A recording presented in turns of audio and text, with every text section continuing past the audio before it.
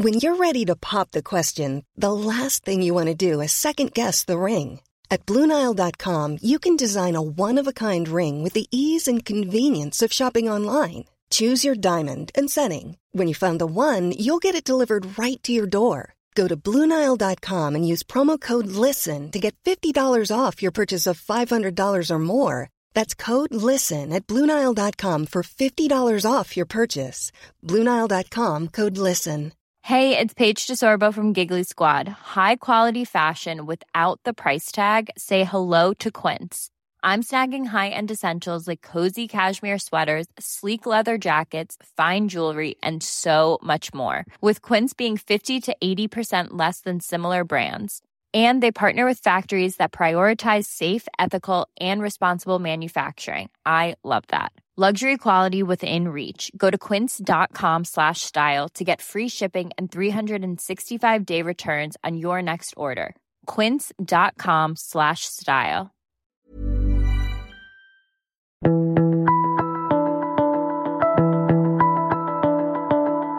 Hello and welcome to The Mentor. I'm Mark Boris. Now, Chris Marr is a former Australian Army officer who spent 20 years in the service, including 10 years as a leader and commander in the Special Forces, during which time he led Australian soldiers on very complex missions all over the world, with the consequences of failure being very high.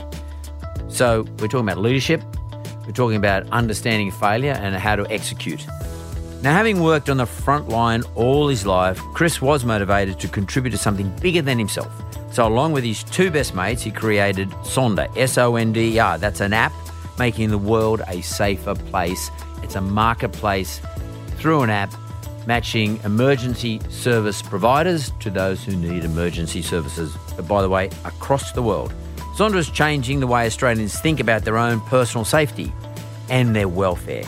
Whether you're being followed, walking to your car at night, dealing with an aggressive customer, worried about your safety, just feeling lost, or having mental health issues, Sonder are there 24/7 to give you support. It's a great concept. I want to ask Chris why purpose was such a strong motivator for the foundation of this business, and how Sonder is now a disruptor with a conscience where military veterans or people just generally from the emergency services side have the opportunity to use their expertise to help people in the community feel safer and better looked after. So let's get into it. Chris Marr, welcome to The Mentor. Thanks very much for having me, Mark. So just give me a bit of perspective, because not everybody, we don't actually show this on YouTube or anything like that, so not a lot of people can see, but give me your age. Let's let the audience know around about your age.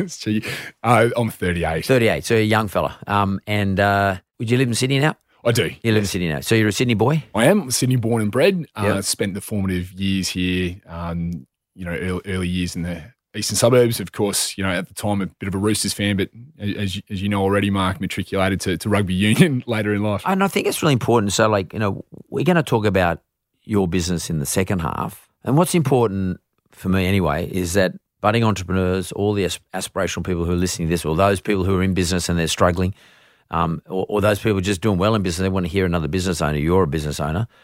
They want to know what drives you, where you come from, what were your influences in your life, where the decision-making processes happened and how it happened that you decided to build this business called Sonder, which we'll talk about a bit later. So we really want to go right back to the early days.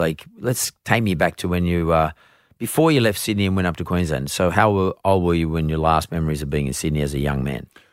I left Sydney when I was about 9 years old. My parents had just recently split up. I think that's a story for many young Australians. Well, I've done it 3 times myself. Yeah, my dad's pretty good at it himself. But happily for my siblings and I, it was a really amicable split. You're the youngest in the family, oldest? No, I've got a younger sister and a few half siblings, 2 sisters. So you're the oldest out of my mum's kin. Yeah, right. That's right. So we moved thereafter to Queensland, to Brisbane. You moved with your mum or your dad? With my mum. And whereabouts in Queensland did you go to? Oh, we lived on the north side of Brisbane, and had a terrific childhood, frankly. I mean, I mentioned my parents were still rather close, amicable split, so we got to share time with them, in a terrific way, actually. Some of the memories I have from my early years, my parents were really motivated and driven to get us experiences. So we weren't rich in the sense of assets and things, but I think, quite well off in terms of the opportunity to embark on a range of different experiences, from mountain climbing to surfing and all the usual things you do. Well, that's interesting, because that's really interesting to me. The fact that you recognise today that you had lots of experiences, because to me, richness of life is about the experiences you've had. But at a younger age, what you're sort of suggesting to me is that your parents were open to providing platforms for adventure for you? Yes, certainly. So how did you approach adventure when you were, say, 10 or 12? What did you think about it? Is that something you were looking for? Look, I don't know that I was particularly looking for it, Mark, but it was just normalised in our life. When we were living in Sydney, we were fortunate to grow up close to the water. I mean, we were sort of, in Sydney Harbour sailing most every day, in a canoe or doing some sort of adventure. And of course, times were a little bit different back then. So there was probably a little bit more comfort. Less fear. Well, yeah, I mean, I think I was young enough to not even recognise what fear was, potentially. I'm sure my parents had a bit of trepidation. But your parents didn't instill it into you either, that's a really interesting thing, because, I see people today with their 10-year-old kids. I mean, like this morning, talking about face masks, and, it sort of instills in young people's minds when they're kids, and builds actually some sort of thought process that there's some danger. Yet when I grew up, and you were telling me when you grew up, and you might have been a member of the VYC. I don't know. You were, okay, the VYC, and you took your little, what was this, tinny or whatever. I don't know. What did you sail? Oh, back then I'd struggle to even remember, but that was a Vaucluse Junior was sort of the going trend back then. And you got a little single sailing boat, and no one ever said to you there's sharks out there, there's bull sharks out here. No. And you went out there on Saturday morning or whatever day of the week it was, and you went sailing, and you just thought, that's what I do. I go. So no one's sort of saying, now look, Chris, look out for the fins, and look out for the buoys, and watch out for the ferry, and look out for the big sailing ship. No one's saying that shit to you. So your sense of adventure started there, because adventure is about not having fear, not having so much fear in your system that you won't actually take the step forward. Business is like that. Yeah, I agree. I mean, you've got to not have so much fear that you won't take the step forward. And it's not about backing yourself. I think it's about eliminating or not having those fears built up in your system. So that, I find that really interesting. You tell me that, because you're right. But growing up in Vaucluse, 30 years ago, is not like growing up in Vaucluse today. It wasn't as rich an area. Oh no. It wasn't anywhere near as privileged as it is today.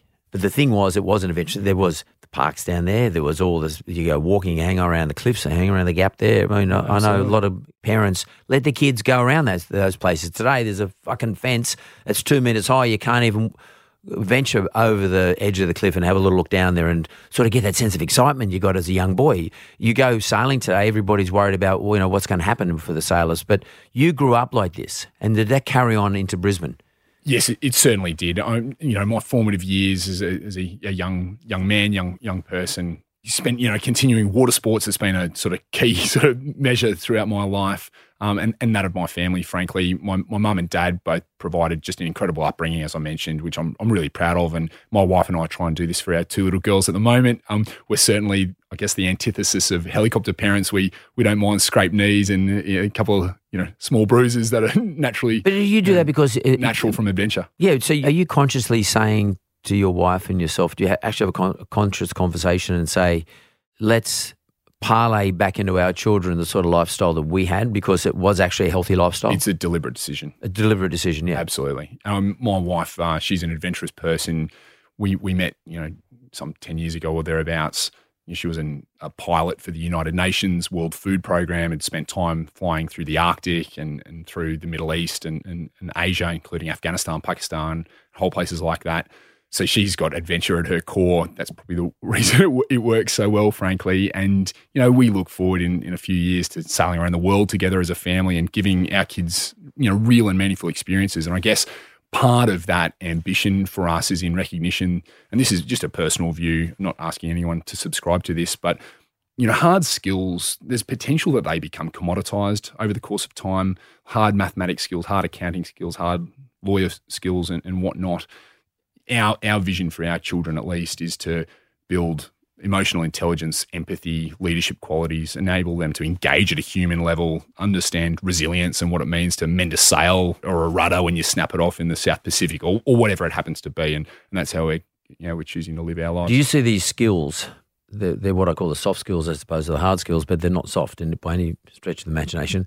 Do you see these skills that you're trying to encourage into your children's brain and senses? Do you see those as something that is there to just give them a similar sort of upbringing to what you had, or you see it there as because it's something that's going to equip them for the future in terms of business or their survivability? It's the latter. So I'm not trying to mimic the sort of life that I had. I think every parent would want the very best for their children. I guess perhaps this is a little bit grand. I don't mean it in this way, but if you were to look at the trend of the world, the increasing globalization, there's a world at pace, and as it gets more dynamic, it shrinks. Yeah, it becomes the same. Yeah, and I want to equip our little girls, to be people of the future and to lead and understand and be empathetic and do all the things that will make them good humans. If I ask you now, what would you thank your mum and dad for? I mean, there's so much, but in relation to you, yeah, sure. I think it's breeding resilience, and that wasn't by virtue of a shared hardship or anything like that. It was encouraged to scrape a knee. It was encouraged to get a bit messy and a bit dirty. You're encouraged to fail,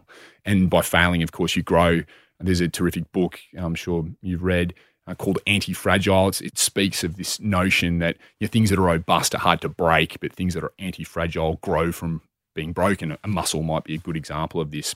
You don't want to work it too hard, of course, because you'll tear it and then you'll do some proper damage to it. But if you work it, if you continue to stretch it, then ultimately it will get stronger, and people are like that. Do you think that thought process is a reaction to a milieu or a movement and momentum of people who actually are fragile or expect everyone to be looking after them? Because I see that there's two different groups emerging. There's the group that think that, oh, don't do this, don't do that, everyone owes me a living, I'm entitled, and then there's another group, fuck you entitled ones, we're resilient, we're going to actually battle through this. To me, they're the business owners.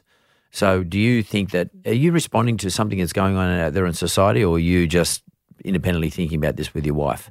Look, I think the strong people in whichever context that happens to be, whether that's... Is strong the right word? Is it misdirected or directed? I mean, which one is it? Well, in the way I'll relate it, I think strong's appropriate. It's, there's strength in physicality, there's moral strength, there's strength of ethics and all these things. And I think it's the requirement, it's the duty of the strong in those contexts to look after people that are a little bit more vulnerable. Is that like leadership for you? Do you think that's what leaders should be doing? I think absolutely. So it's the duty of leaders, of course, to look out for the people around them. It's not to impose yourself on them. Yeah. Clearly, it's to enable them, to empower them to get on with their life. And that actually, we'll talk about it later, but that's the foundation of our business, Sonder. Correct. So I want to jump from this sort of, you probably didn't think it was idyllic at the time, but because you probably get a whack on the arse every now and then. But, yeah, sure. But when you look back, a pretty good upbringing. Most certainly. Okay. I want to jump forward from that and into your career, early career. So where did you go? What did you do? So I went to a school called Nudgee College, St. Joseph's College, Nudgee in Brisbane. Great rugby union school. It's a terrific rugby union school. I played first grade rugby most of my sort of adult life, but at Nudgee I was playing fourth or fifth grade. Did you play first grade down here or up there? Oh, actually over in Perth. And Perth, for services rugby for the Australian Army and Australian Services Rugby Union on tour. So, yeah, anyway, so nothing of the sort of ilk of many of the listeners, of course, but it was good fun times, and I enjoyed the camaraderie and I enjoyed the contact. And so that's important, though, because I think in the build here, what we're talking about here is you playing in a team environment. Always. Yeah. So you grew up with a sense of adventure, just going out and doing it, like, going sailing, climbing, rock climbing, whatever it is. Like I just did it not because I'm super brave or not because I'm super courageous. It's just normal. And because I don't have all that other shit. I become brave when I have a whole lot of shit put in front of me and then I overcome it. But like some of us are looked at as being brave because you go and do something. Like I box, everyone thinks it's brave, but it's not. I just do it because I've always been doing it. Like no one's ever said to me it's dangerous. So I've never really, I've copped a few, but like it's just what it is. I don't care. And I don't see myself as courageous at all. I just see myself as doing what I do. You're doing what you do. Then you've gone into the team environment. Like to me, making kids, boys and girls, playing team environments is critical in their development, particularly if you go into business. You've got to be able to run a team and or be part of a team, both. You've got to be able to do both. So what did you get out of that, out of your rugby? Look, I played rugby from the time I was sort of under sevens over in the eastern suburbs of Sydney. It was back when... Wallaroos. Oh, look, I can't even remember. Mate, Yeah, down east. It was down where Woollahra that Park. Floating hotel or floating restaurant is. Yeah, where the seaplanes are. Yeah, it was down Lion there. Park. Lion Park, that is it. So it's featured as a part of my life, but not to a level that I'd call myself an accomplished player. My business partner, on the other hand, Pete Bernheim, is just an absolutely magnificent rugby player. So if we were talking about rugby, I'd defer to him. But you did understand team environments. Oh, look, yeah, absolutely. And I mean, that was bred into me not only through the family environment, but throughout school. And then ultimately, when I finished high school, I was fortunate to be awarded a scholarship for the Australian Defence Force Academy in Canberra, where I went to study civil engineering. Of course, if you see a bridge mark with my name written on it, I suggest you swim across. I've never been an accomplished engineer. But nonetheless, finished the degree, matriculated to the Royal Military College Duntroon, and therein commenced what was ultimately a career as a leader. Yep. And I spent ultimately just under 20 years in service as an Army officer, for which I'm incredibly proud. And it was about midway through that, in the mid-2000s actually, where I did selection for the Special Forces Regiment and therein commenced what was ultimately 10 years in service as a leader and commander in the Special Forces. So that means you saw action. You weren't just sitting in Duntroon sort of using a mouse, sort of trying to work out the geography of a certain terrain. No, not at all. I did well over 10 tours offshore, and it's incredibly purposeful work, as you might imagine. I can only imagine. Yeah, I don't have a sense of. War's war. It's a tough thing, but I just can't imagine your senses, and also the test that you get put through in terms of resilience, responsibility. Probably you're even questioning yourself, why am I here? I just can't imagine that the intensity that your brain would be pinging around every single day, every night when you're out in those environments. I really am sensitive to talk about this stuff with you, but I just wonder whether or not at any stage were you ever challenged in your own mind? Oh, yeah, every day. This selection course to get into the organisation is incredibly tough. It's far from impossible. I think, unfortunately, a lot of people probably allow the process to defeat them at a mental level, but there's no doubt there's incredible physical challenges. But what the process is designed to do, at least from my perspective, is to reduce someone to their core and fundamental character attributes. It's there to assess chiefly three things as I see it: your ability to rapidly assimilate complex information, your ability to make sound judgments under duress, and your ability to lead in complex and ambiguous environments. And it's not you being judged though, is it? It's you really self-assessing to some extent. Would that be right? Much of the course is self-assessment because there's a process of zero feedback. So you engage on this selection course, which goes for 3 weeks, but it's just the precursor to what is ultimately 18 months in reinforcement training to become an operator. But continually you test it, and it's purpose actually that drives you. It's certainly what drove me. You need to have a big why behind you. What was your why? During this process, what did you keep coming back to? It's about service at a fundamental level and contributing to something that's much, much bigger than you, bigger than your friends, bigger than your family. What are you contributing to? In this instance, of course, it's national intent, national priorities, and Australian national interests. Yeah, so that's a big call. Yeah, certainly. And you don't need to be in the military to serve those purposes. No, totally. Of course, there's the whole range of government organisations, and not just government. I'll add, people that are driving economic value for the. Well, I just had someone in with the podcast before you started interrupting, Chris. But the podcast before you, I had somebody in this room here. He was talking about, in his view, his business is about serving the national interest in an economic sense. Sure, yeah, and it's crucial. It's critical, and of course, national interest covers a lot of area.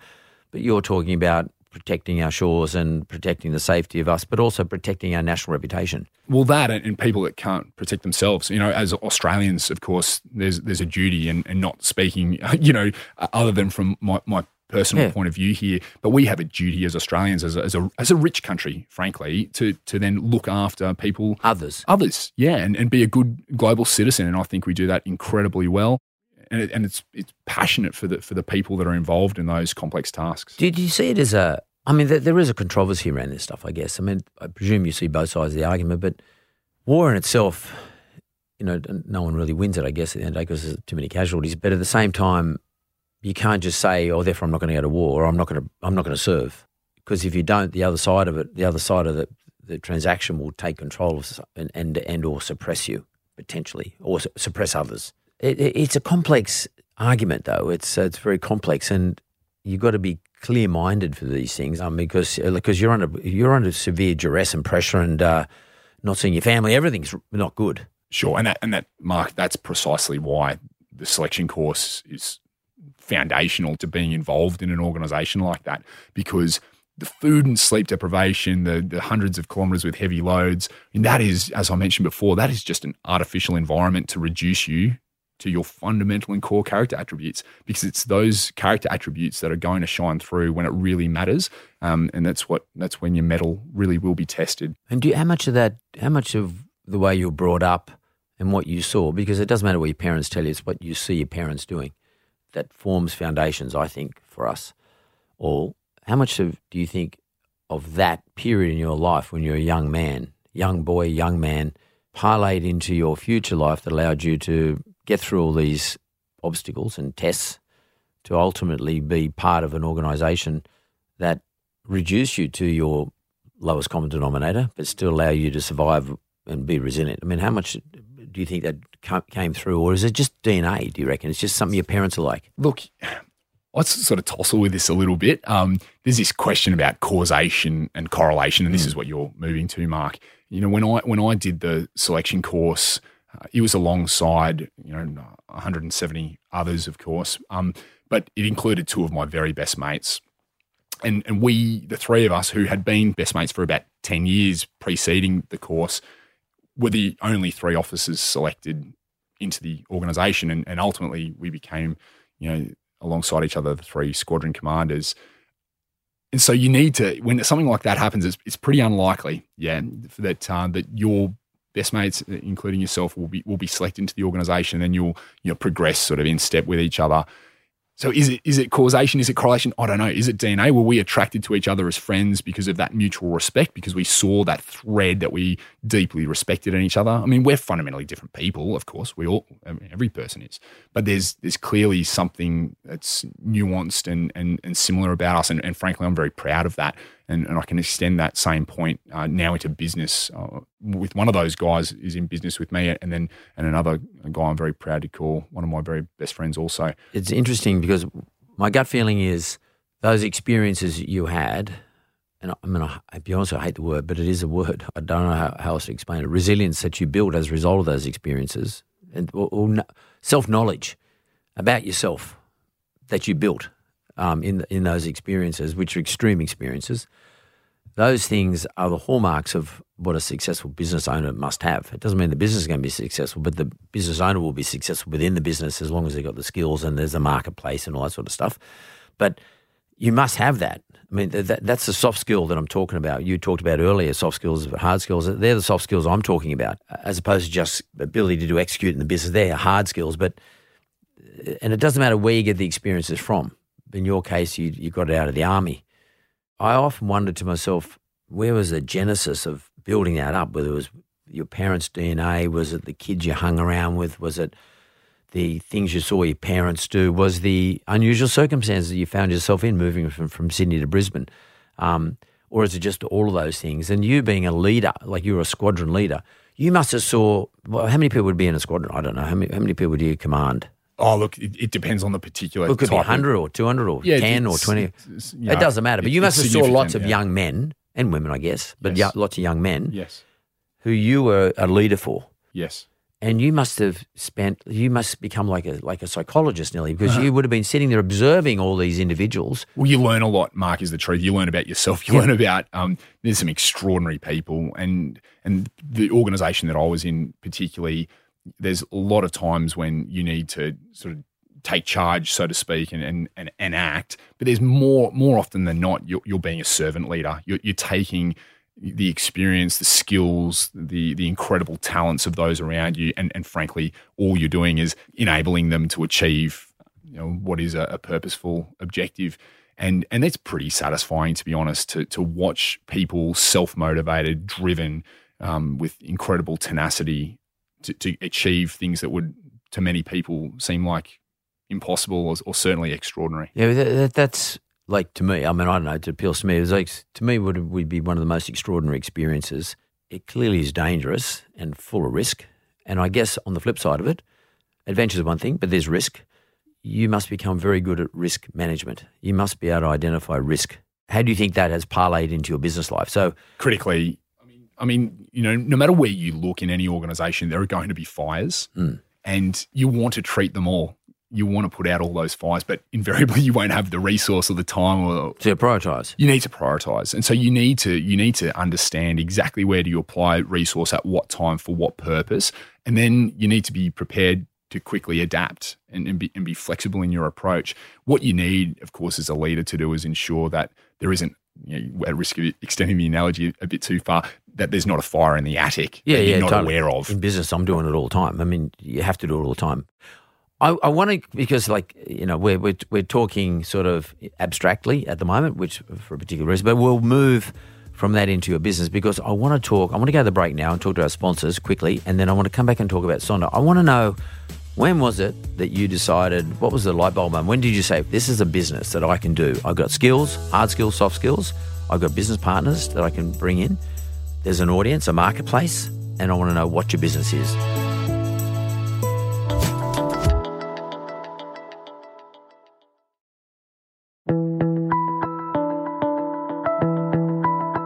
We're back with Chris Marr. Chris has a business called Sonder, Sonder. We talked about his backstory. It's a pretty cool backstory. It's very interesting. And I want to know, if I could put all that into one page, Chris, what was the moment you decided to say, okay, I'm going to take all those skills, hard and soft, all my experiences, I reckon I can turn that into a business. Where did you think about this? Do you remember the time? Well, I do distinctly. Yeah. And it started off with the team. And as I mentioned earlier in the session, I'm proud to be in business with two of my best mates. Of course, the business is much bigger than any of us right now, but of course it has to start from somewhere, and it started just at that fundamental level with a team. What do you mean? You'd retired from the army or something? What's that mean? We were considering our moves. Both Pete and I were finishing up our time as squadron commanders. Craig at the time was a diplomat with Department of Foreign Affairs and Trade. And I guess as you look forward in a career like that, within a varying degree of certainty, you can sort of start to plan out your life. How old were you? I was 35. 35. So you can start to plan out your life to, as I said, to a varying degree of certainty for the next sort of 20 or 30 years of your life. And if you've got an entrepreneurial mindset or bent, then in part that becomes less attractive. I know for a lot of people that stability would be really attractive. But in considering that moving forward, I didn't want the military, despite the fact I loved it, I still love it, and think very passionately about it. I didn't want it to be the only thing that I ever knew. I won't speak for my business partners, but I suggest it's probably not dissimilar. And against all the entrepreneurial literature, you read all the books, it'll say, start with an incredible problem that you yourself have a pain point for, address that pain point, and in so doing, you'll no doubt create evangelists, and by virtue of that, you'll these micro and macro growth loops, and and you'll build a magnificent business. Well, we thought we knew better, and we sort of threw out the rule book in that respect, and we went back to that thing I mentioned before, that why, that purpose, that drive.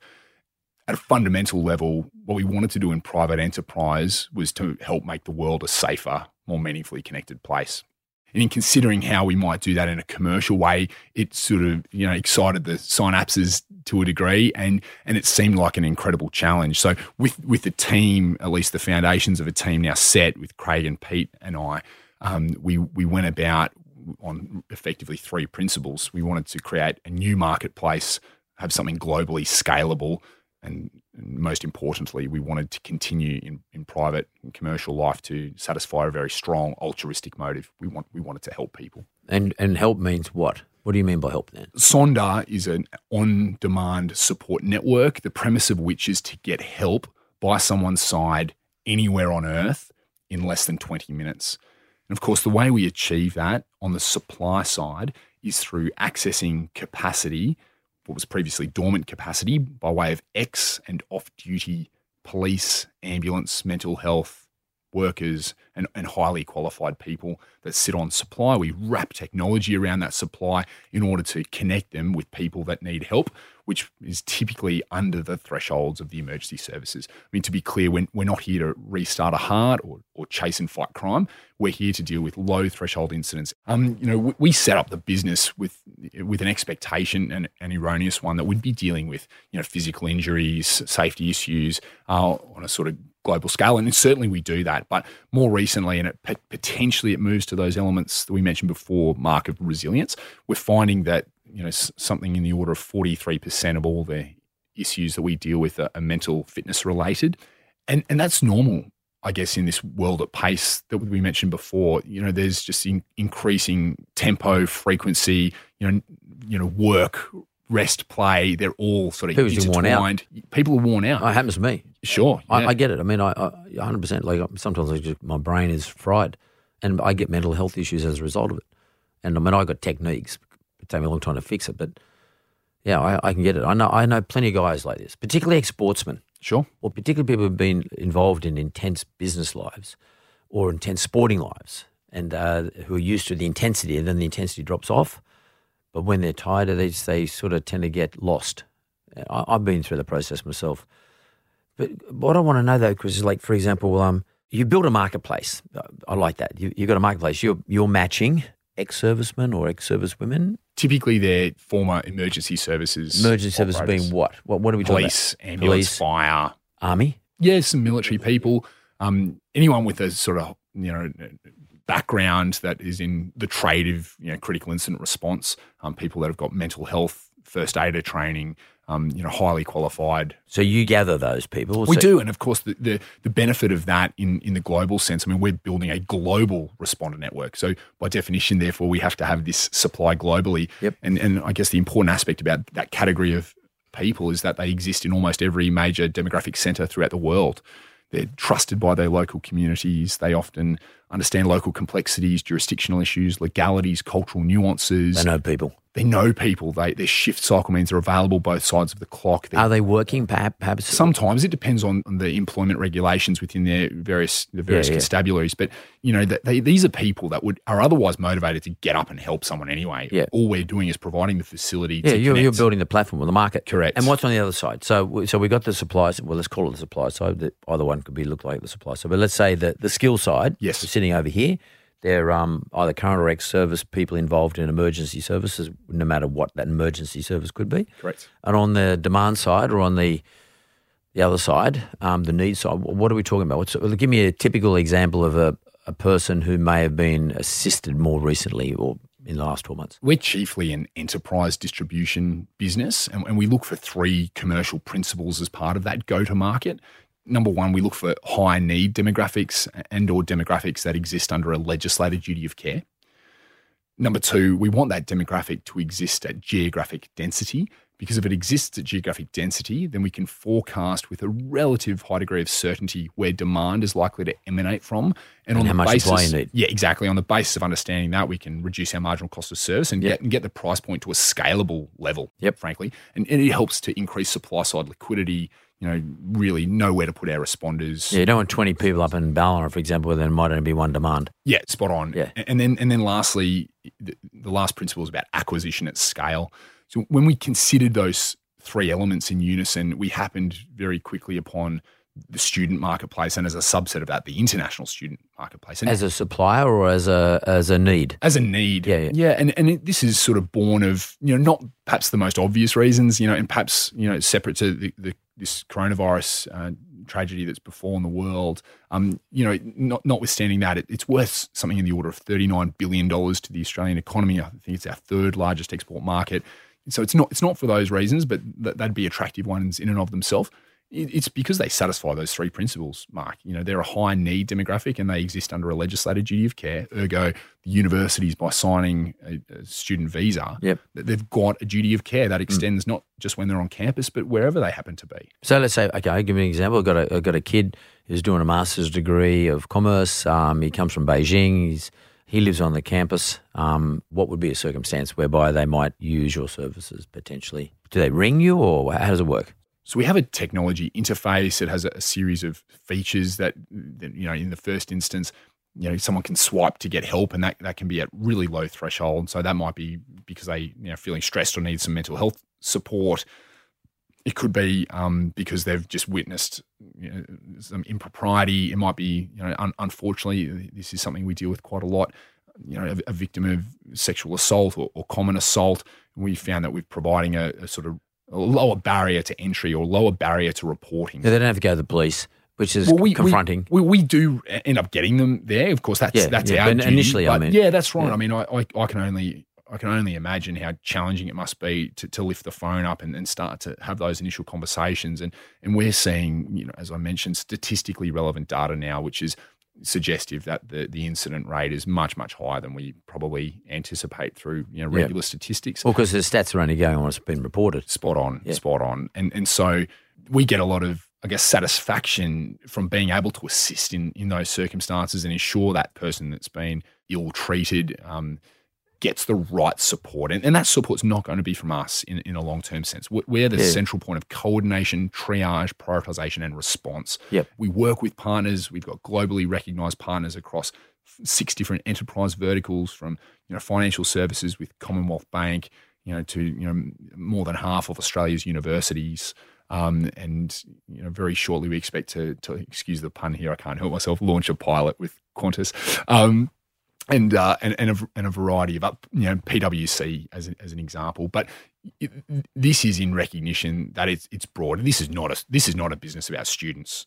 Students help us to underwrite our operational infrastructure. They're part of the marketplace. That's it. Well, yeah, they create these density clusters of demand in every city, in every town, certainly in Australia and New Zealand now, and soon around the world, that enable us to increase supply side liquidity, enable us to understand how many responders we need in particular localities, and then that allows us at lower marginal cost to then sell this to major enterprises, because their duty of care extends as well. I mean, so you take your product into corporations? Most certainly. Most of these organisations, certainly ASX 200 companies and thereabouts, they have well-constructed processes for within an office environment, within a mine site, within an environment with which they can control. But of course, there's this sort of increasing movement for staff to be mobile, flexible and remote.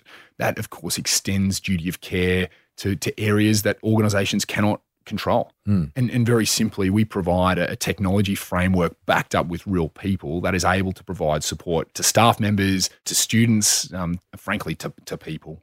And there will be a move in time to consumer markets. That's not our play at the moment, and that's just for the fundamental reason that the cost of customer acquisition is too high. We provide compelling economic solutions for organisations. I won't mention the partner, but there's instances with a major insurance partner where we've tripled their channel volume by market differentiation and reduced. What's that mean, channel volume? Volume, so the number of policies that they sell. Yep. And so we've increased that by 3 times within channel, and then by dealing with low threshold incidents outside the traditional frameworks of the emergency services, we've been able to impact their bottom line in a really meaningful way. And of course, for insurance market, which is incredibly thinly margined, this is extraordinary. Yep, bloody hell. Within the financial services sector, we're enabling mobile lenders to now take meetings in places on their own where they might otherwise just feel a little bit vulnerable. And that's how would that work, for example? Like, I got a business that does that. So how would that,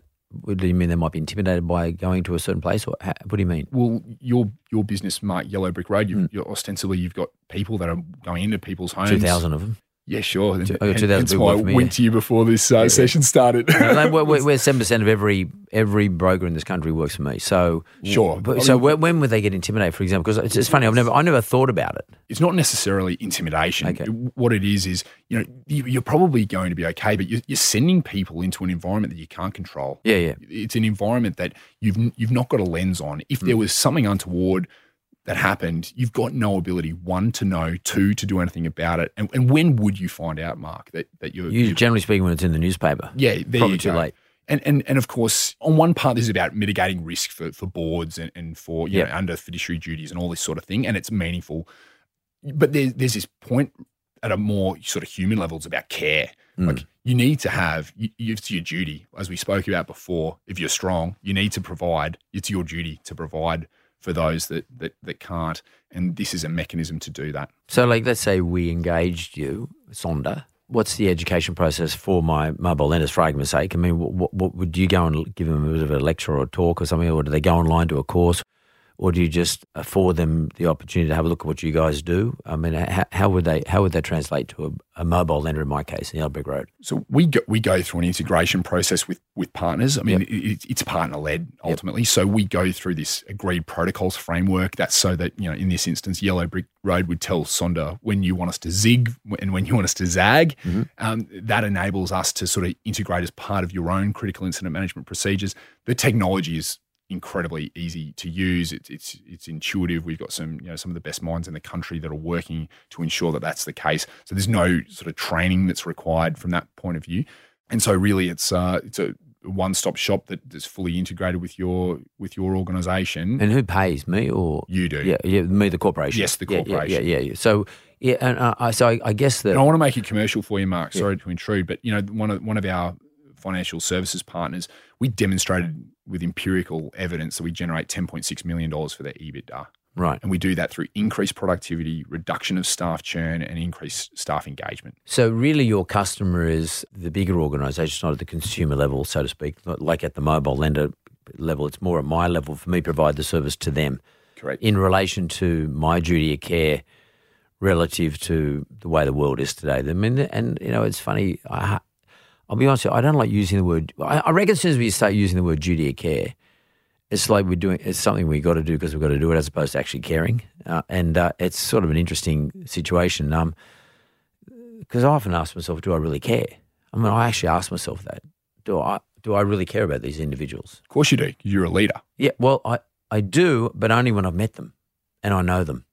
And that's why I make it my business to go to functions and to go to conferences and actually see them there. And because if I just sit back in my office environment and I don't see anybody, it's like they don't exist in my world.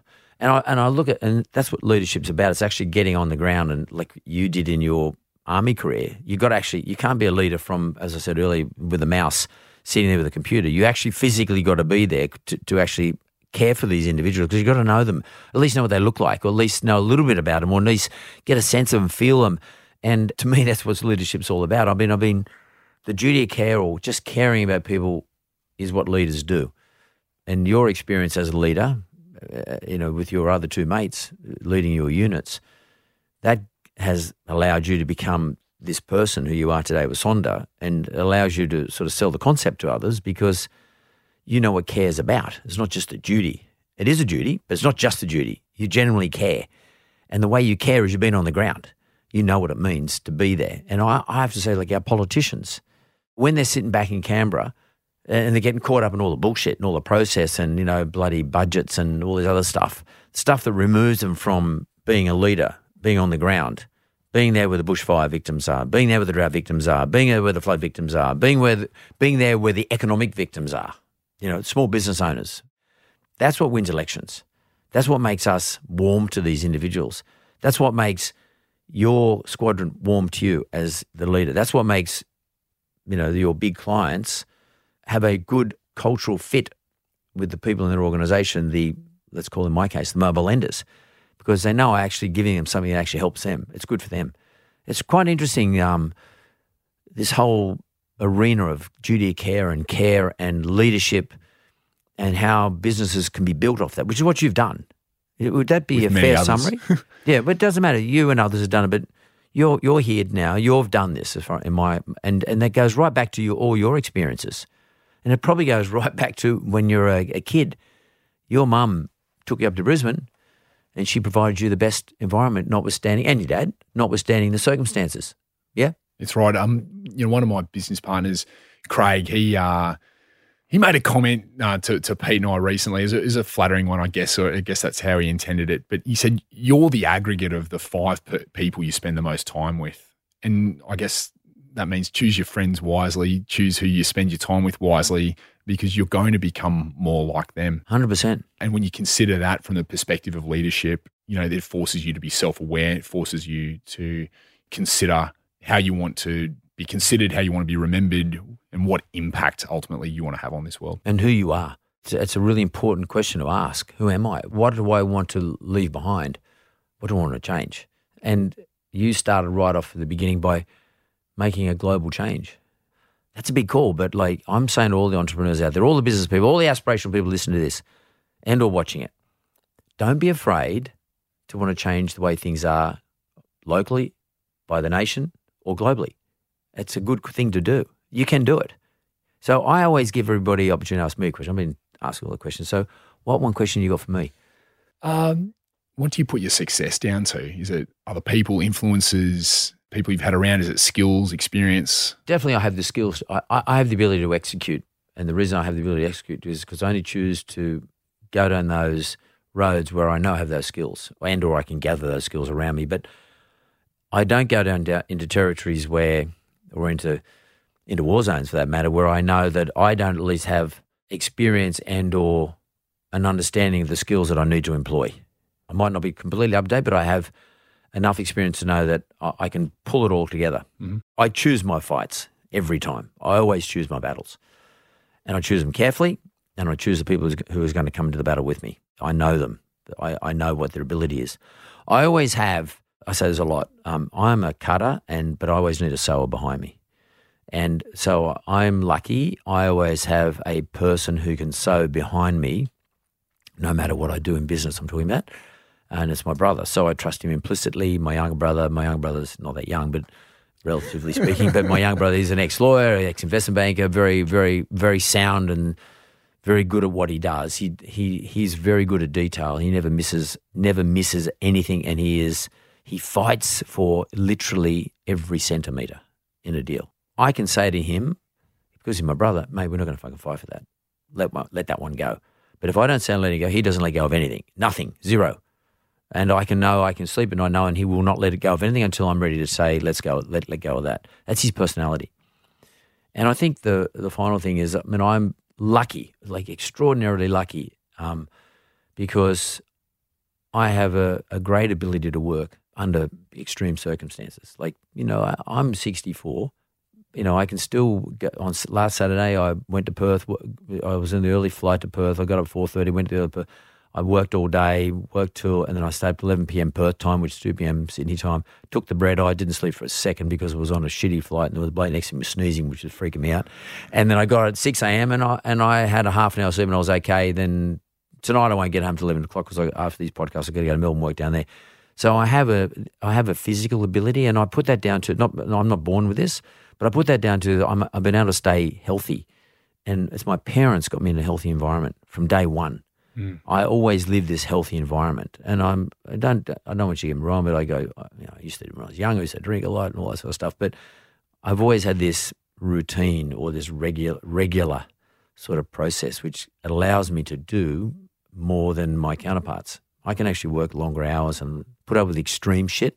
And only because, and that's I guess that's resilience. That's only because I've been doing it forever, not because I was born that way. I've just been doing it forever. So in summary, I'll put it down to picking my fights, knowing where I've got and knowing that I've either got the skills or I can find the people who've got the skills to go into that environment. I'm pretty resilient sort of individual. I don't care what happens to me at the end of the day either. I don't. Whatever it is, I deal with it, and you're a stoic. It's just my nature. Mm. I'm not a tough guy. I just don't care. I just say, well, yeah, I'll jump in the ring with this guy. I'll do whatever. I don't care. Whatever. If someone says let's climb the tree, I'll climb the fucking tree. I'm not saying I'm a daredevil. I just say okay, whatever. I'll do it. Maybe it's a sense of adventure. I don't know. I don't even look at it as a sense of adventure. I just say yeah, I'll do it. It's okay. But I think the most important thing is that I want to make change. So I want to use all those things that I've accumulated in my life to make change. That's all I care about. I don't like things being done the way they've always been done and being done for just that reason. Is there a better way of doing something? Mm. And I only do it in my own environments, so things that I know about. I don't venture into anything outside of there. So to some extent, I guess I'm not that adventurous when I think about it because I stick to my own path. But hopefully that answers your question. Thanks, Mark. I hope that answers your question. I've been lucky in my life, extraordinarily lucky. Had great influences in my life. But for me today, there's probably no one who does that because I'm too old for it. But what I hope to do is influence people like you and other people to continue on with the great work you're doing. So that's why I love this job, doing my podcast, because I get people like you and everyone else comes to my podcast who want to make change. And you're a young man, you're the age of one of my sons, one of my older son. And I just think it's wonderful people like you want to make change and put everything online for it and prosecute it hard. And it's good change. I mean, like, if you do something for the right reason, if it's a right purpose, I think ultimately you'll be successful. There'll be a tough road, but ultimately you'll be successful. So I want to say thank you. I want to say thank you. This is important. You were very modest in the way you describe what you've done in your past. As an Australian, I want to say thank you for your years as an Army squadron leader and doing things that most of us would never contemplate. We owe a duty to you to make sure that you know that we appreciate what you've done. Thanks, Mark. Thanks very much. It.